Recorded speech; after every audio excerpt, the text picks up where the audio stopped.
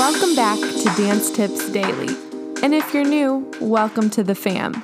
I'm your host, Danny Albertina, and this is the podcast where I read to you, with the author's permission, of course, short and sweet dance excerpts on topics such as choreography, performance, mental health, physical health, nutrition, education, and more. Bonus episodes released the first of every month featuring exclusive one-on-one interviews with those who keep our dance community alive.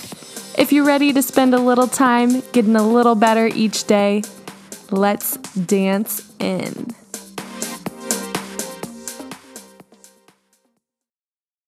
This is episode number 312 featuring Varsity.com, 5 tips to improve your jumps. It's June 8th, 2021, and we have a Technique Tuesday tip for you here at Dance Tips Daily.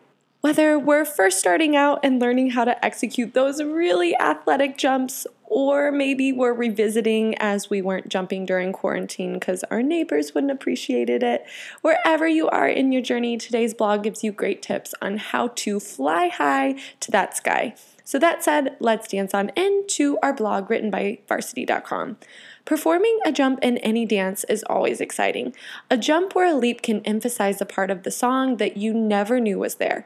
Jumps come naturally to some people, while others have to work harder for them. Either way, practice does make perfect. Here are some tips that can help improve your jumps for all of the dances in the future.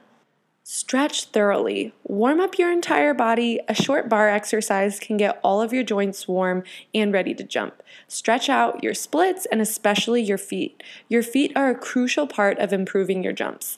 Deep plie. Getting a nice good plie can help you get the height in any jump. Not many think that a plie is involved in a jump, so I encourage you to not only think about jumping off from the floor, but what goes into getting you off the floor. Also, if you have a good plie, then your Achilles will not become short. High passe. One would think that in a grand jeté, you wouldn't pass through passe, but that's the definition of passe, right? The higher your passe is in the beginning of your grand jeté, the better your split and height in your jump. Controlled landing. Control is key.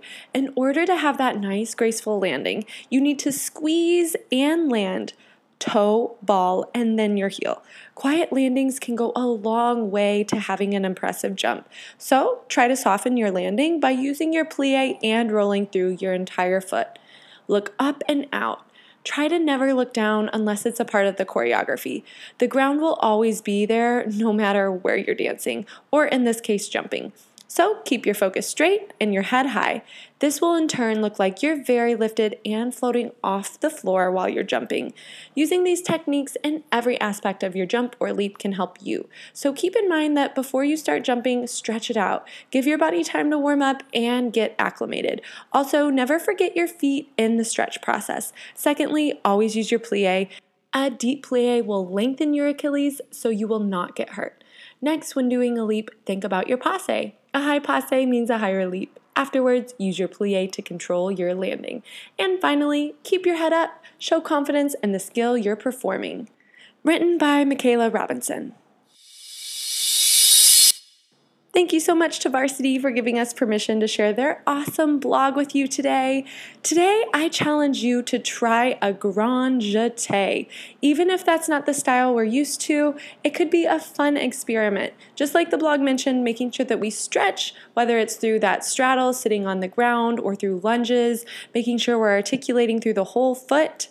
And if we are an avid jazz dancer or ballerina, taking footage of yourself executing the grand jeté, analyze the areas where you can improve, whether it's pointing your foot harder, whether it's finding a little bit more turnout from the inner thighs, or sending energy out through the backs of those kneecaps. Once we identify what that is that we need to improve upon, asking maybe our teachers or mentors, or going to YouTube and seeing how to strengthen and lengthen. Some of us have an easier time learning visually, others might be audibly, and others might need to actually just work through the process. Whatever the process is for you, I wish you all the best, and as always, happy dancing.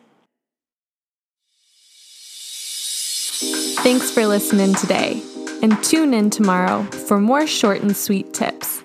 Happy dancing.